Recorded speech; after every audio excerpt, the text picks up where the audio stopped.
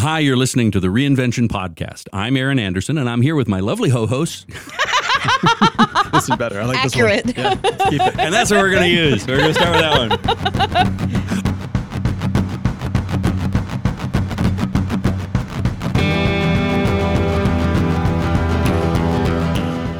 Hi, you're listening to the Reinvention Podcast. I'm Aaron Anderson, and I'm here with my lovely co-host, Tara Cortland. Hey, you got it right this time. And we're here with our lovely guest, Micah Edwards. I was almost a host. You were almost a host. Thanks for being here.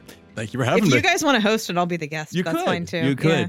What I want to talk to you about, you work in computers. Correct.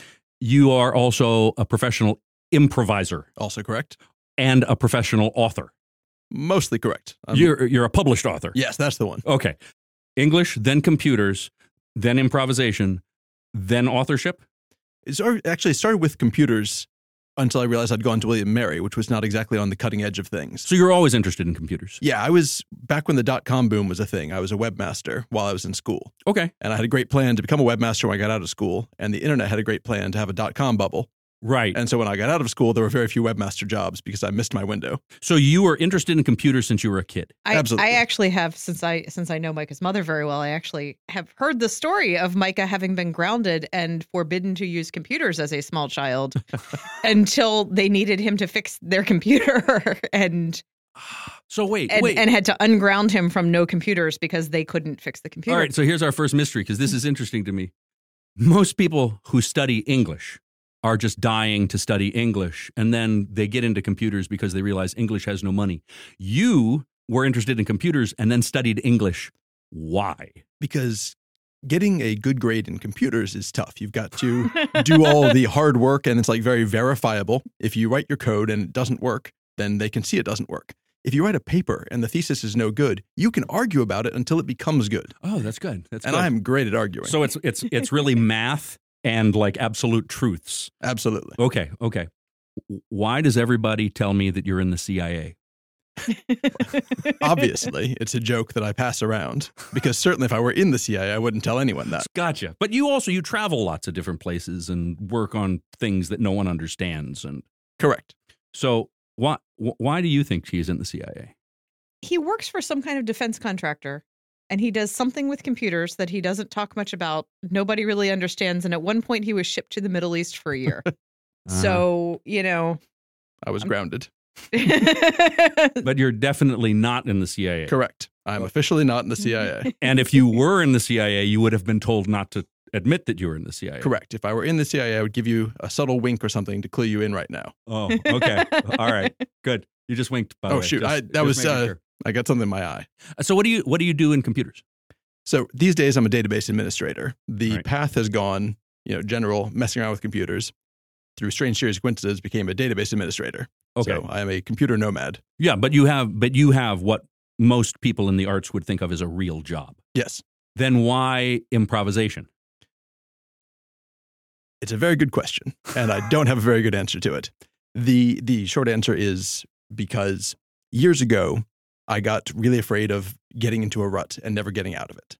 There had been a period of about a month or so where I suddenly realized that I had done the exact same thing every day, that I had gotten up, I had gone to work, I had come home, I had sat on the couch, I had fallen asleep, and I was going to do the same thing possibly for the entire rest of my life. So you're telling me that database administrators can fall into a rut?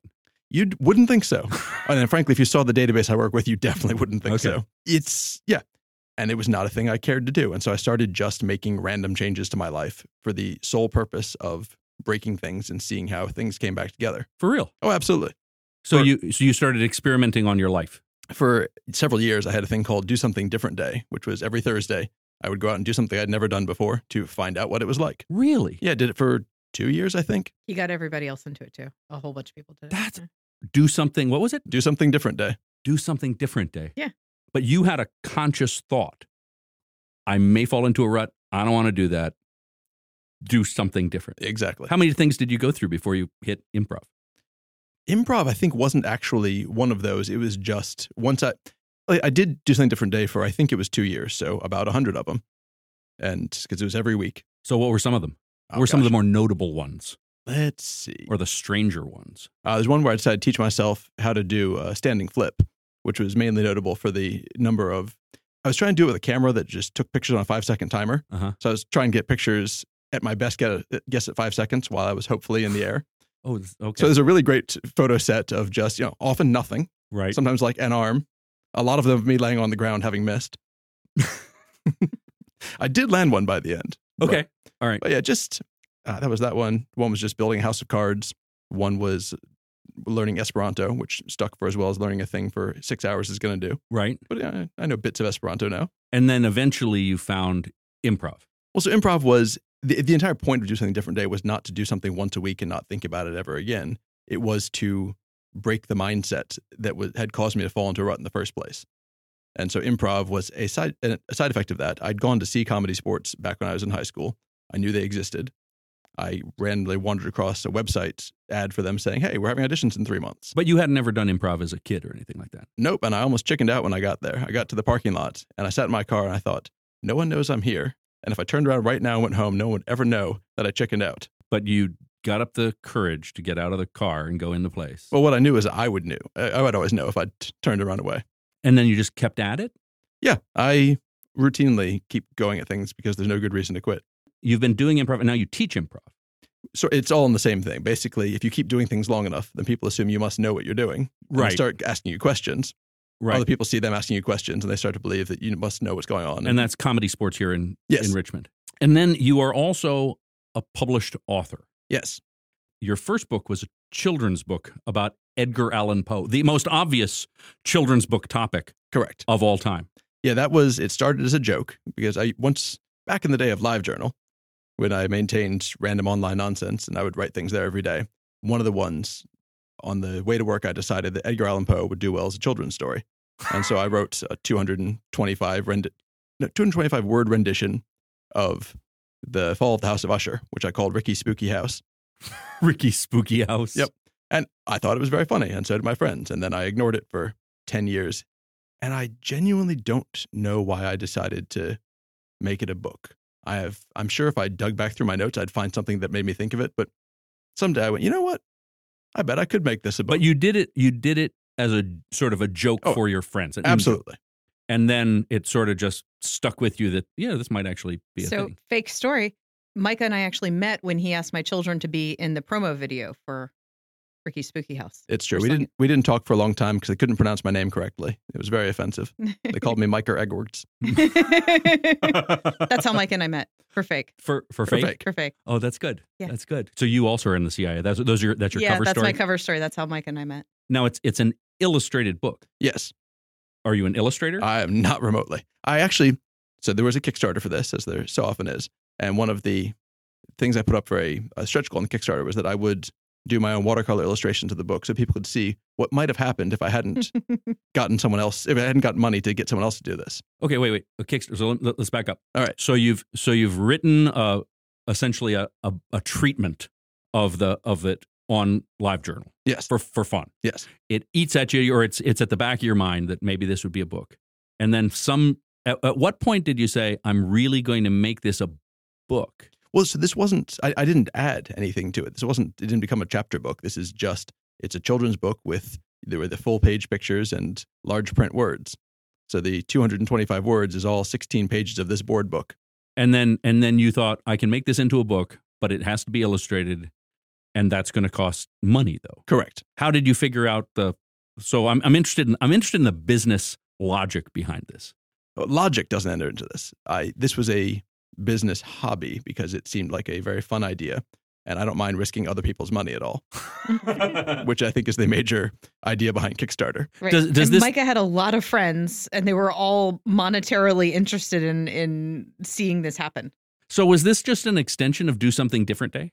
Everything I've done since I started Do Something Different Day is an extension of Do Something Different Day. So this was sort of an outgrowth where this isn't just building a house of cards. This is writing a story about a haunted house of cards that comes crashing down, and then taking that to the next level and taking that to the next level. Absolutely. And then, so how many was the first run? Well, there's only been one run because I don't recall, let's say 1,000 copies, of which about half went to the Kickstarter, and the other half I've been slowly selling at conventions and Amazon and So you still have some of these books lying around? I absolutely do. That was the first book. Yeah, I believe it was. And now you have many. Right. So I've always liked writing. And it's why I maintained a live journal for far too long and other things like that. But the only thing I like more than writing is not writing. I've often said that I have two hobbies, which are writing and avoiding writing. Right. And I'm only ever doing one. And so for every Friday morning for the last half decade, I've been getting up at 5 a.m. to go write another 2,000 words in whatever my current serial is. So you just crank them. You're just like, I'm gonna do this by sheer determination and discipline. Absolutely. I have discipline's a real hard word for anything I do. Habit. Spite, I think, is closer. So, okay, probably everyone has had a book that runs through their head, right? I'm going to write a book. One of these days, I'm going to write a book, or I want to write a book, or just even on just one night you're with somebody and somebody tells you, hey, you should make that into a book. You have this. All the time. All the time. Everybody tells me all the time. Everyone tells you need to write a book. So Yeah. probably everyone has the idea, or at least the theory of a book. But you've gone past that woulda, shoulda, coulda aspect into the actual writing them, finishing them, publishing them, and then distributing them. Yes. So again, most of my stuff is self-published through Amazon. Okay. And what that means is if I wanted to be a marketer, I could absolutely do that. And I would, it's all available online. Anyone could buy it, but no one's going to know about it because Amazon is full of millions of books. And so if I cared, there's a lot I could do to market the books, get them noticed, get that out there. But I would have to become a marketer. Mhm. And that's not a job I am in any way interested in. I would rather write books and have no one ever read them than pick up a new side gig as a marketer, even for 10 hours a week, because I would hate that. And it would turn what's a fun hobby into a thing I resent. So your distribution network is Amazon. Absolutely. Do you have any other distribution besides Kickstarter and convention? No, you say conventions. What kind of conventions? So back in the before times, before the pandemic shut everything down, there's nerd cons all over the place. I met my wife when she was living up in New Jersey, and she was performing with a troupe up there that regularly went to a convention called Wicked Fair. When you say performed, you mean improv or? Oh, no, she was doing burlesque at the time. Okay. And the White Elephant Society is one of the mainstays of the Wicked Fair. So I would go to Wicked Fair every year, and Wicked Fair is full of nerds. Nerds really enjoy board games. They enjoy books, and this is a lot of steampunk and that kind of aesthetic too. But the vendor hall always had large amounts of books and board games on top of everything else, which I always appreciated. And there was one author there, C.J. Henderson, who was he was always at every Wicked Fair, and his entire job was exactly the thing I never wanted to do. He was marketing himself. He wrote the books, but then he was at every convention, and he was making a living at his table. Selling self-published books Yep. at conventions. Absolutely. And he was published through a number of, like a lot of this stuff, you get into anthologies with other artists. And so some of them are published under actual publishing houses, and some are published under other people's self-publishing imprints. And they're all around various places. But in the end, I've got the rights to sell any of my books. And so if I wanted to, I could start hitting those tables. Wait, I need more information on this whole nerd culture. Not that I'm not a nerd, but You're looking at me like I have Yeah, I a think lot you- of yeah. knowledge beyond watching burlesque dancers at Well, nerd conventions. yeah. So tell me what a nerd convention is. Like, is there a nerd fest? I mean, so there's the Catskills, right? There's whole, as a performer or someone in the arts, there's a whole circuit that you can go on. There's a Yes. speaking circuit. It's There's not as much fun as the nerd circuit. What's the nerds? So you've got so the ones that you would have heard of are like Comic-Con, right? Like Okay. everyone's heard of Comic-Con, Dragon right? Con. Dragon Con, yeah. So stuff like that.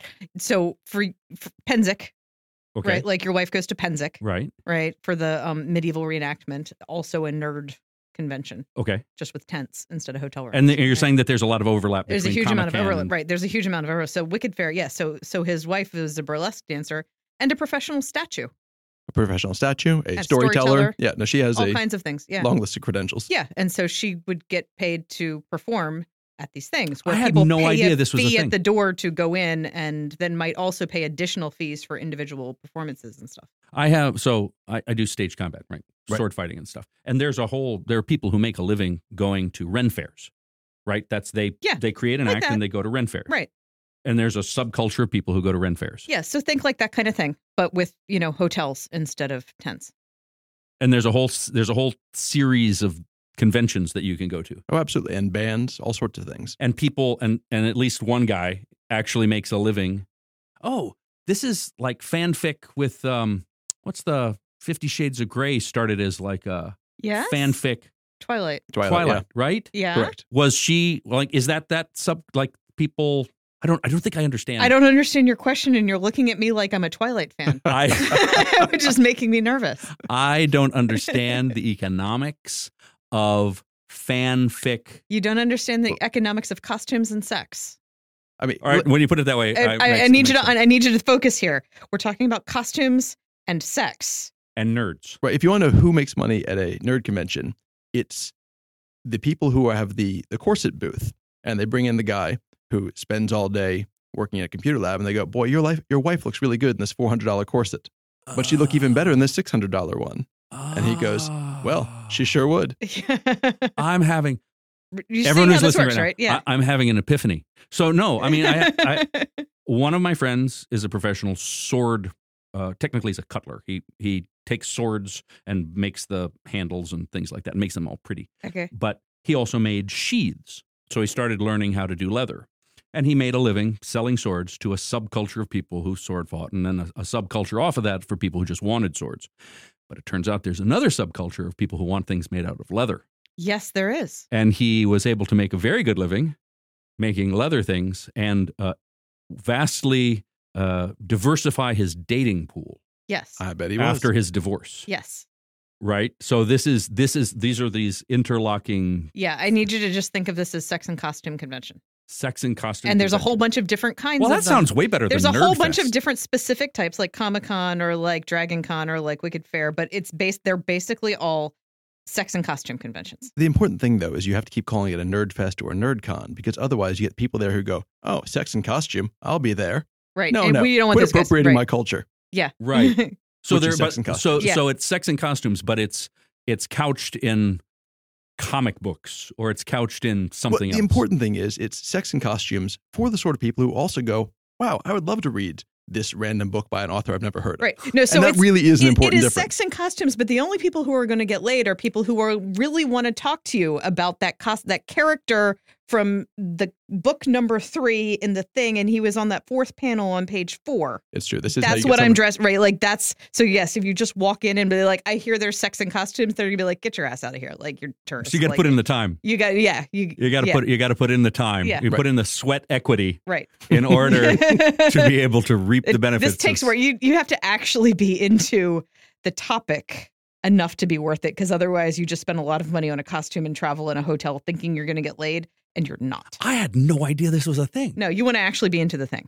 So what is Wicked? What's the Wicked? Well, so Wicked convention? Fair kind of fell apart, but that was just the name of the one for a while. There's one much closer to home called MarsCon, which MarsCon and RavenCon. RavenCon was in Richmond for a lot of years, and I think they kind of merged a couple of years back. If you get angry notes, So these are I largely have a story regional. about I have a story about Micah at RavenCon. Okay. Oh, I want to hear this. Oh, wait, I So- know the story. So Micah was doing, he was emceeing the auction at RavenCon. And one of our other friends was selling board games there, and Micah's wife was performing. And so I went to RavenCon for the first time with my wife, and a whole bunch of us went. And we sat in on the auction, and Micah's emceeing, and Mike is cute and he's funny and stuff. So as he's auctioning stuff, and I'm kind of like a little blushy about Micah and everything, he's auctioning something and I start bidding on it.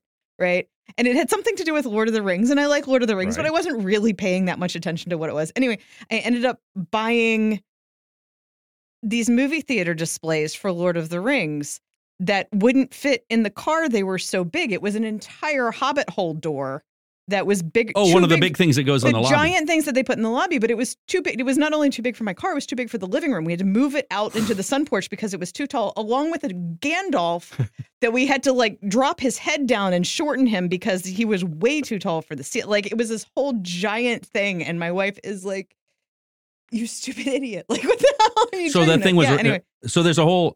And it also came with no instructions.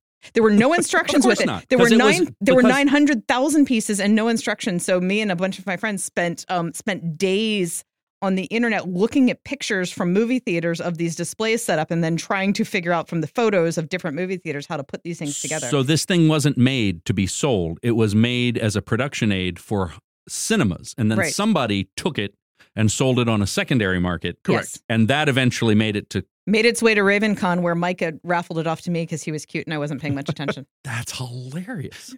I agree. So, it's interesting. It's all these ecosystems, Yeah. right? It's all these interlaced ecosystems. Yeah. So you started publishing for that ecosystem. I started publishing so I could quit saying I was going to write a book, because there's a thing I read recently that I forget the author, but he said he was at the doctor a while back, and his doctor said, "Oh, you're an author. You know, I've been thinking of writing a book someday." And so he said, so I replied, I've been thinking about taking out medicine. And that's it. No other job do people go, oh, I could do that. Acting Well, is another one. Fair. Yeah. You're right. The arts often have that problem. Right. Everyone- Anyone in the arts. My fifth grader could paint that. Right. Yeah. Yeah. Anything in the arts, people Yeah. think I could do that. No, totally fair. Right.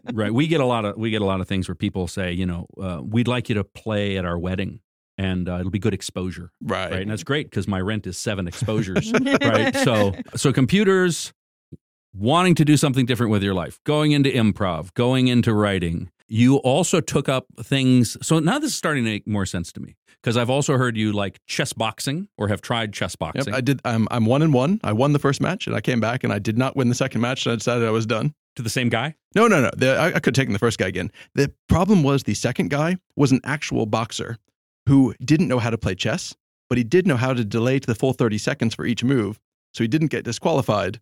And it turns out I didn't have enough time to beat him in chess, and he definitely had enough time to beat me in the ring. Right. So chess boxing, explain this, because this is fascinating. The way we did it was we had a 3-minute round of chess and 90 seconds of boxing, but each move had a 30-second maximum limit on it.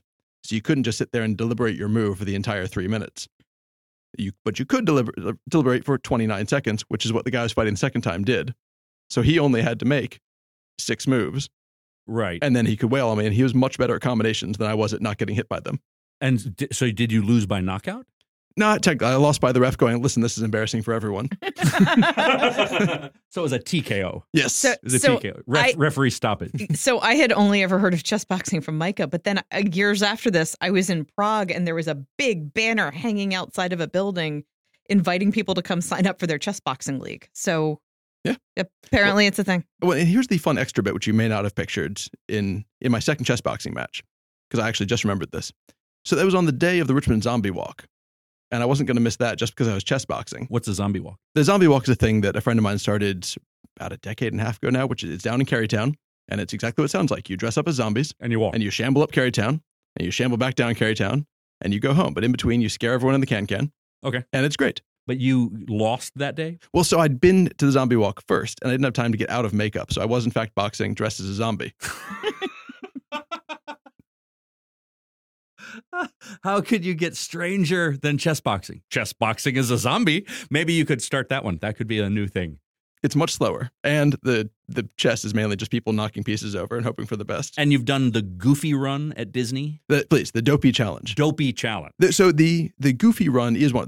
The Disney has runs every year. It's the. I like that you said please. Like anyone would do that. Please don't confuse those. Yeah, one is very prestigious. Right. So there's 4 different races on 4 different days. There's a 5K, followed by a 10K, followed by a half marathon, followed by the marathon. And you did the... Well, and so the Dopey Challenge is signing up for all 4 of them 4 days back to back. And they all... A marathon, a half marathon, a 10K, a 5K. Reverse order. So you start with the 5K. Oh, yeah. And the first day you go, oh, that's fine. And the next day you go, okay, 10K is not too bad, but why are we getting up at 4:30 in the morning for this? And you do the half marathon, and it's still all right. And by that time, it's too late to get out of the marathon. I'm tired thinking about this. And I also stopped to go run with the Hash group down in Florida. What's a Hash group? You have to ask me. There you go. What's a Hash group? All right. Big tangent here. So in 1938, in Kuala Lumpur, there was a man named Gisbert. And he Gisbert? Gisbert. And A.S. Gisbert. And Gisbert was working off a hangover at the local hash house and sitting around eating greasy food and regretting his choices the night before. So hash like yes, like hash browns. Like hash browns, not... Right. Okay. So he and his friends were all hungover and regretting it. And knowing they were going to do the same thing again later, he suggested there's a game called The Hares and the Hounds. It's an old British game, also called the paper chase. You send one guy out ahead, give him a head start, and you go chase him, try to find out where he went. He leaves a trail to show where he went, and then you can catch him or not. Okay. They decided to start playing this because they were going to drink more beers anyway. So at least they could they could work off some of the beer they'd already had. And they'd have an excuse to drink beer because now they've been exercising. And so it was reasonable to drink beer. And so the hash was born. And the idea is to be immature and run around and drink beer. So you run from pub to pub? Sometimes, yeah. There's usually we'll have opening circle and you'll drink beers there. The hare will go out, you give them a head start, and they go lay a trail wherever they want to go. Right. And they use chalk or flour or anything biodegradable. And then and they actually leave a trail. Oh, absolutely. If you look around Richmond, you'll start seeing these marks. Look around any major city because the hash, again, started in Kuala Lumpur, but it is worldwide. And there's somebody who's running, leaving a trail, Correct. and other people So who are drinking and following them. I did this for a while. Ask me why. Why? Because Micah was really cute. Was he not selling anything? It was just cute. And so I took this up because he was doing it. And it's stupid. Oh, yeah. No, it's it is. insane. It's insanely, yeah. So they drink bad beer and then you have to run for miles and follow these chalk trails, which is kind of fun, except that you're jogging, which isn't fun. And then you periodically stop and sing songs and drink more beer. And then the leader runs off again and leaves you all there. There's a structure to it. Yes, the leader gets another head start. But so some of them are through the middle of the city, which is kind of cool, right? And so everybody's running through the middle of the city looking for these signs on the ground or on telephone poles or whatever that, trying to figure out which way they went. And some of them are, what was the one that was like in Vietnam or something? We were like in the swamp. Oh, you must have been on a medley of mud. Yes, it was. And it was, poison ivy and briars. I got a leech. Yep. Stuck to me. You got a leech? We were in Richmond? Have you seen the picture, the old movies of Vietnam where they're wading through chest deep water with like their arms up over their heads holding it was like that, right? We're like wading through a chest deep swamp out in Sandston or something. Yeah, we hit the Chickahominy a lot. Yeah, that's it. It was in the Chickahominy swamp. We're wading through this thing with our arms up over our heads trying to keep whatever stuff we had dry and Anyway, it was an experience. For fun. It was an experience. I was doing it because Micah was cute. I'm not sure why everyone else was there. No one is cute. Really chest cute. deep. No one is cute. Chest deep with their hands up. It was quite the thing. And then everybody gets drunk and goes home covered in poison ivy and scratches and stuff. Oh my God! And you do this for fun? Absolutely. He does it a lot. He's got a whole bunch of badges on his jacket. So you did the short run, the 10K, the half marathon, the full marathon, and then decided to add one of these? Well, no. After the half marathon, the Orlando Kennel, which is the chapter of the Hash, was running that day. And the thing is, if you add up a half marathon, or you add up a 5K, 10K, half marathon, and full, what you get is 48.2, 48.6, whatever, 48 point something miles, which is not quite 50. It was very annoying to me. I was going to go to Florida, do something this stupid, and not hit 50 miles. Why 50? Just because It's a good round number, okay, yeah. That's fair. But I was like, well, and the Hash is there. I can go. And the great thing about the Hash is you can go anywhere and just go, hey, I'm in from this city. And these people will come pick you up if you need. They will take you out. They're thrilled to have this new person who's a friend they haven't met yet. And it's absolutely great. I've done this in cities all over the country, and you just show up and go, hey, I don't know you. There are so many subcultures I did not know existed, and they're wired in. Oh, yeah. But yeah, so I went down, ran with them, got my numbers. I was not the only person doing the Dopey Challenge who was out there, who came out to the Orlando Hash that day. There was a guy from City Hash in London who was out and did the same thing. And did you guys, when you're looking at each other, do this? Well, because everyone knew because we were wearing the wristbands from all the races too. Don't skip the part where then he finished the marathon and drove back from Florida to get to work in time. Right. So I don't make good choices. I just make Really? bold I hadn't noticed choices. that. So this was, I didn't feel like taking Monday off of work, I guess. My plan was go hang out, finish the marathon, hang out for a couple hours afterwards, celebrate, and then drive back from Florida. And I did that, except my friends who were doing the marathon were not prepared in any way. And so they were much slower than I expected by like 2 hours. So I basically got to high five them at the finish line and then get in my car and go. And so I get in the car after running all this and I sit down and I'm like, there's a good chance my leg's going to cramp up and I won't be able to get out of the car. That's true. I'm going to have to stop for gas at some point. I might have to learn how to use those, press for assistance buttons in the middle of South Carolina. And did your legs cramp up? No, it turned out it was fine. So what I'm sensing is a common theme of just doing a bunch of different shit. Mhm. So this all kind of goes back to do something different day. Absolutely. And your whole life is basically do something different day. Absolutely. And your career choice just happens to be a thing that you were interested in as a kid. The career choice the big takeaway I've gotten from a lot of this is to accept opportunities when they appear. And opportunities appear all the time. And we kind of go, oh, I'm busy, or that's weird, or I don't know about that. A lot of times we don't even see them. To go back to the Hash. The Richmond Hash has been running every Sunday since 1992. So if you've been in Richmond or any of the surrounding areas, you have seen me and my friends going by. You've heard us. We're the ones running shirtless or carrying a skull on a stick and yelling. We have whistles that carry for a mile. We are not quiet, subtle. We leave chalk marks that are there for a couple of days. And again, this goes on in every major city. I'm just speaking for Richmond because I'm here the most. Every time that happens, that's an invitation to anyone who sees it to go, what the heck are those people doing? And go. And go or call. Like, I often stop on the hash and people go, what are you doing? And I'll turn around and there I am, shirtless and sweaty. I'm like, all right, good news. I'm about to explain to you what's happening. And some of them show up and some of them don't. Our last Sunday, we picked someone up. We were running around downtown. She'd run with the Voodoo hash down in New Orleans a couple times. Heard us yelling on, which is the hash call for, I know where I'm going, everyone follow me. Right. But if you don't know where you are, you can yell, are you? And the hash will call back on. She heard people yelling on. She yelled, are you? Hash just started yelling back at her. She dragged us over to her house and she's like, wait, there's a hash in Richmond? I'm in. When I started this podcast, it was mostly to talk to people who've made a different business choice, right? That there was some sort of calculated move. My life, I've gotten to a certain place. I'd like to pivot and figure out how to make more money. And usually, and I end with a question I'm going to ask you, right? What would you tell those people about doing this? But I think you just said it. I thought I was going to talk to somebody who have made logical, interesting career choices. But you're just trying to live life as full as you can. I had a teacher in college who said, the thing these days with marriage is people get married for love, and then they try to figure out the finances as it goes along. And if you look at medieval Europe, they got married for finances and then tried to figure out love as it went along. And he goes, and when you stop and think about it, a lot of marriages fall apart. The love doesn't last because the finances don't come together. If you've got good, solid finances, I think you can find the love where you need to. And there's a lot, it's a cynical viewpoint, but there's a lot to be said for it. But that's how you're living your life. My finances are solid, and now I can do what I want. And you're just trying to find things that are fun to do. Absolutely. That's really kind of profound. Thank you. You didn't set out to do that, though. I did not in the least. So the question that I ask everyone to end with is, if there's people out there who are thinking about making a change, what would you tell them? Or if you could talk to your younger self, what would you say? And is that what you would say? Is that there's these opportunities? Just fucking do it? Absolutely. Listen for opportunities. And especially when you feel scared, when you go, what if it goes wrong? That's the best time to do it, because what if it doesn't?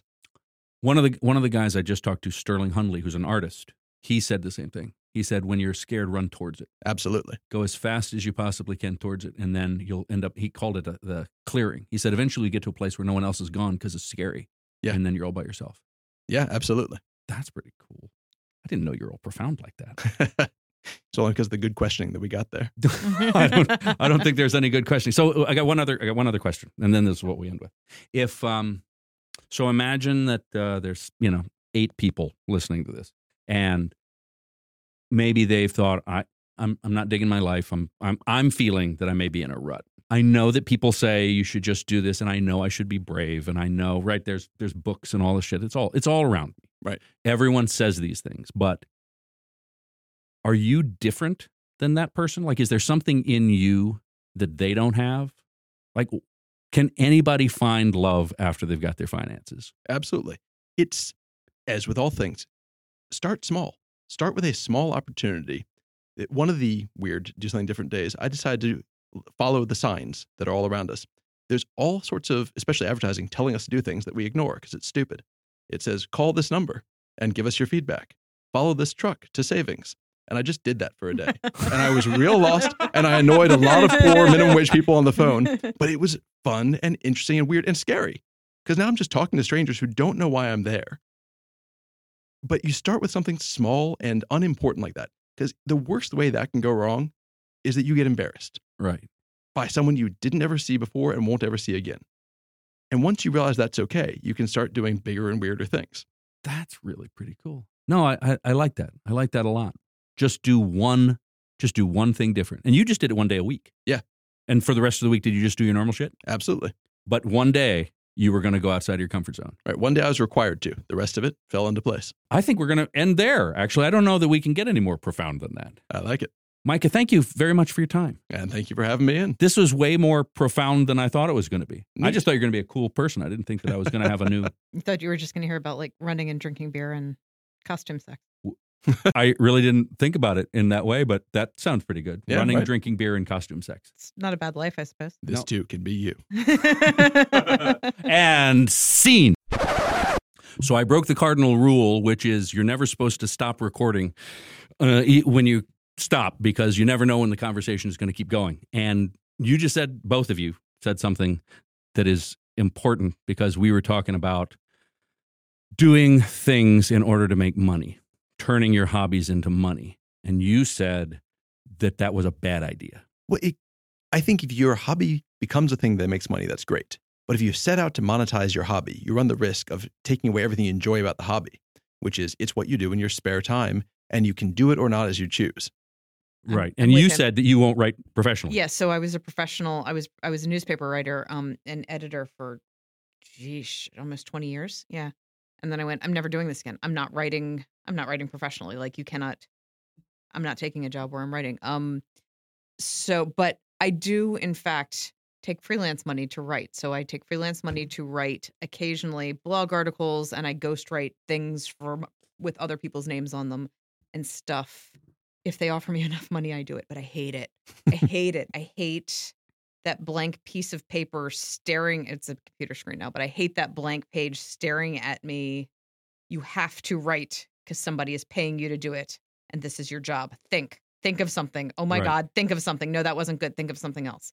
I hate that. But the reason I turn this back on is because I've been wrong, right? This whole podcast, I started with the idea Uh-huh. you could that it was a valuable thing to be able to take your spare time and make money doing it. That was the Did whole Micah idea. just totally blow your entire life theory out of the water? No, but it's important caveat. Okay. It's an important caveat because you can, right? You absolutely can do that. And Oh, that's the current narrative. The current narrative is that you should, right? That you should monetize that it's no good doing a thing if you can't make money at it, if you can't be good at it. Yeah, and that is, look, I like capitalism. I'm a fan of capitalism in certain broad strokes. It's clearly failing in a lot of ways, but in general, I think it's a pretty solid way to go. That said, the big draw of capitalism is that at the end, you get to quit doing it. You get to retire. You make enough money to yeah. You get out of the system. Right. And you were talking, you also make board games. Yeah. And you don't monetize that. No, the board games I make are for my use and my friends' use. And the process you have to go through to refine and test. I have several friends in town who make board games and have published several of them, and they're great. But I've helped them play test them, and I've seen what's changed. One of the guys put out a game. He sold the idea of the game to a company who bought it from him, and then after buying it, said, "Hey, we like everything about it, except we think there should be a rock, paper, scissors mechanic added on top of everything else." And his only option was to basically go, okay. And so now there's a game out there with his name on it that plays in a way he doesn't agree with. Because he had to make some changes to accommodate whatever the thing was. And you're giving away your name. I mean, it's the same way that Stan Lee lost control of his name in the 90s. He sold his name to a website, and then ended up no longer being able to call himself Stan Lee professionally for a number of years, basically. No shit, I didn't know that. I'd have to get into the details. I'm fuzzy on it, but yeah, Stanley.com was a thing during the .com boom. And when it went under, he lost the rights to Stan Lee for a while. So this is just a quick prologue, which is I was wrong. Don't monetize the thing you love if your only goal was to make money doing the thing you love. Or your name, if you want anyone to know who you Or are. if you want to be Stanley. Yeah, don't. Because your story is not a story about somebody who set out to take their hobbies and make money. Your story is one about somebody who had financial stability and then decided to live your life. So I'm Absolutely. with Micah, and I'm actually in the same position as Micah, except that I'm not as interesting in my hobbies.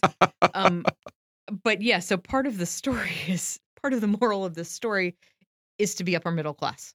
Right. Like Yeah. that. I mean, like you need the to goal. It's caveat the with that, goal. right? Like a lot of the story is to have been Gen X at the point at which you could still get a full-time job with benefits and all the thing and work your way up the ladder and have a reasonable income coming in and then have enough disposable income Yeah. Right. to do the things you want to do. That's part of the moral of the story. Step- And there's no way around that.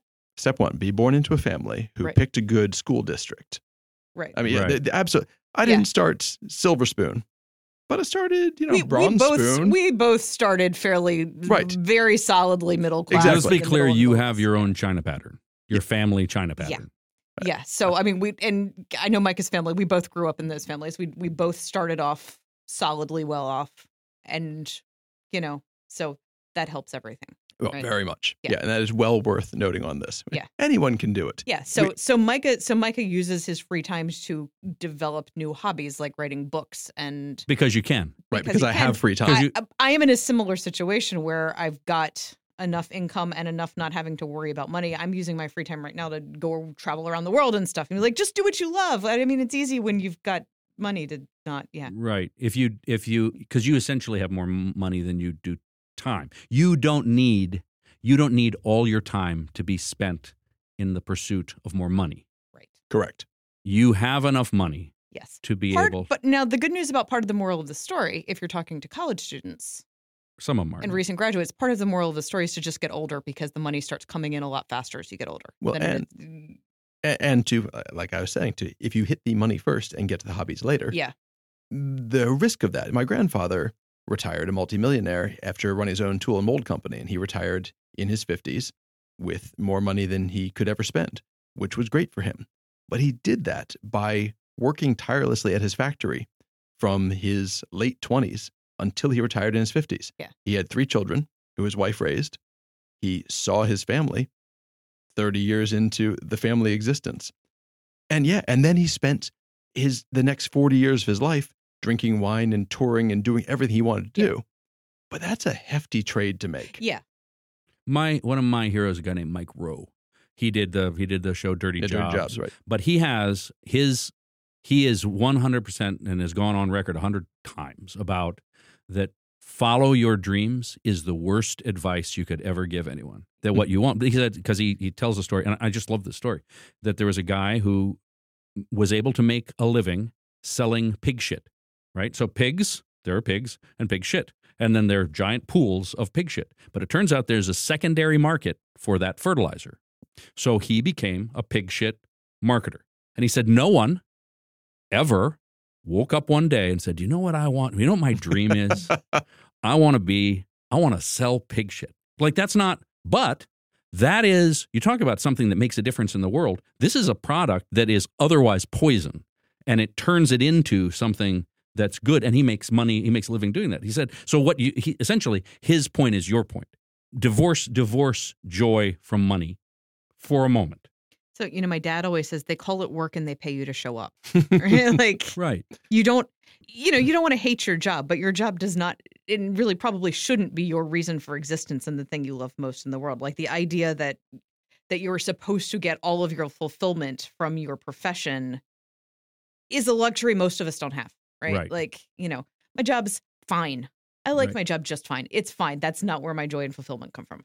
And if you find a thing you like doing, you don't have to make money at it. You can still do it though. Oh, absolutely. And if you make, I forget the guy's name, but the guy who wrote The Martian was doing the same way I am. He was putting up a serial, writing online. Someone found it. They went, this is great. We'd like to pay you ungodly amounts of money and turn this into a major motion picture. Right. And he went, okay, thanks.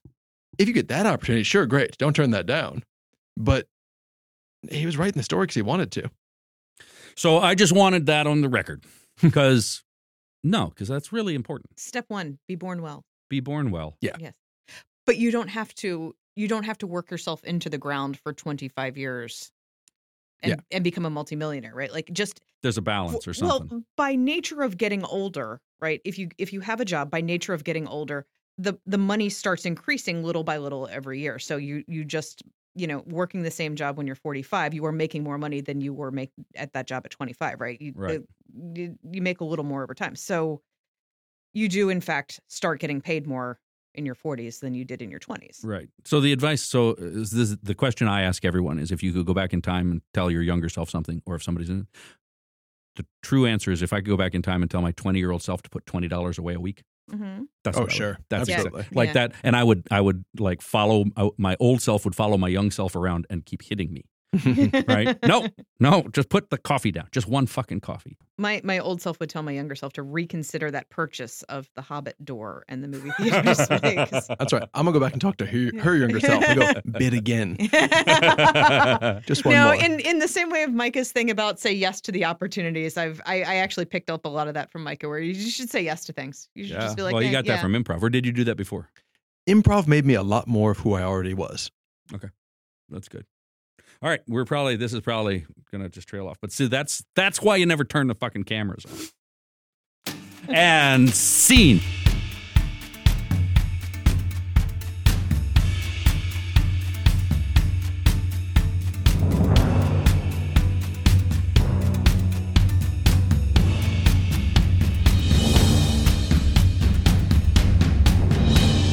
Visit reinventionpodcast.com for transcripts and other free resources.